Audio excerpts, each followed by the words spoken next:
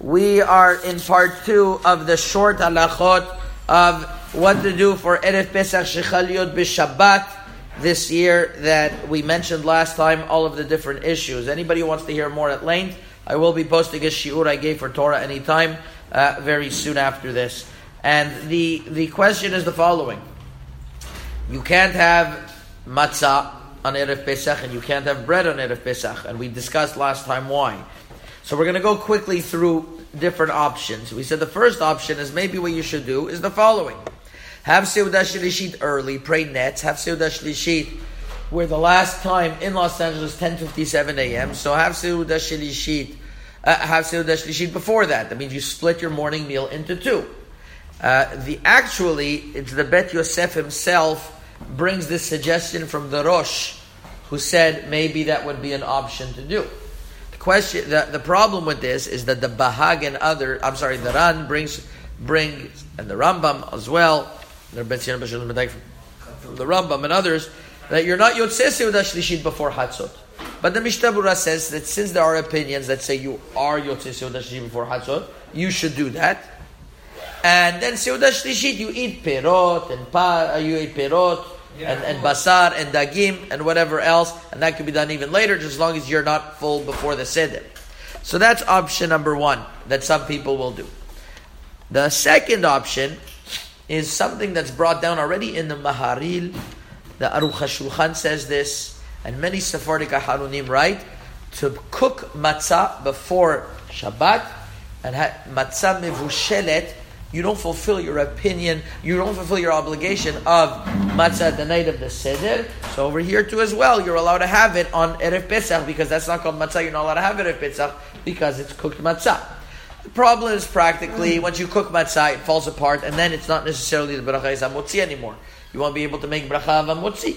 So, I have a suggestion that if one wants to buy those soft type of matzot with a good hechsher, and cook those matzot, that might work. That might be a very good idea. Another option is just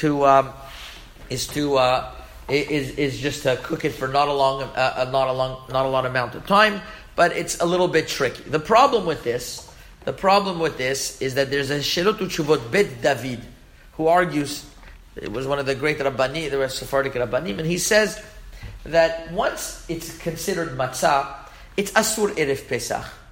It's not possible that it's going to be mutar afterwards.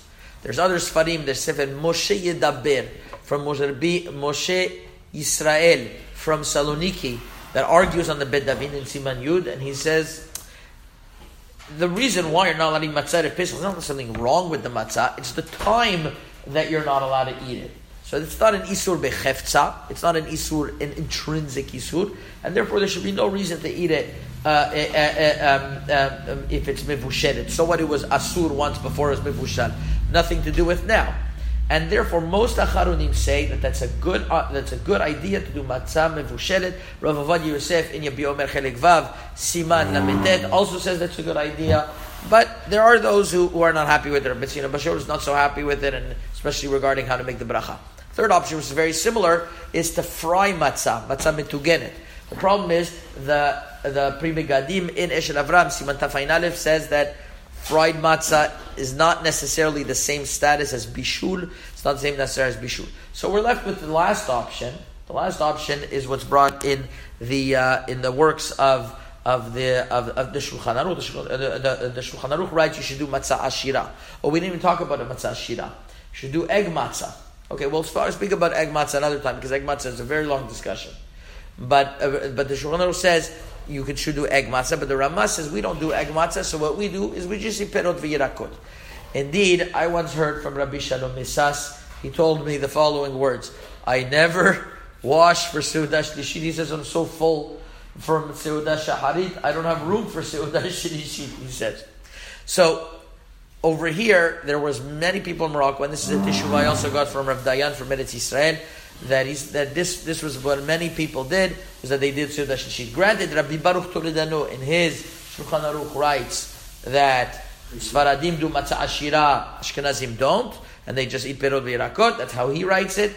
but it seems to be in Morocco they were somech. A lot of times do pirot v'yarakot. If you do that, it's good to split up your Suda in half. That way you fulfill as many opinions as you can. So once again, matzah mevushelet, it might be an option. Matzah metugenet, which is fried matzah, not so much. The pirot and fruits and fruits and meat and fish, it seems to be that was a common minhag, and that's totally legitimate, especially this year. Rabbi Shimon Bar Yochai said, replace this year's Suda Shishit with Divrei Torah because there was no other option. Believe it or not, it's written in the Zohar HaKadosh. So especially in light of all of that, a person could be somech on pirot v'yirakot, and we'll speak about egg matzah another time. Chazaku Baruch.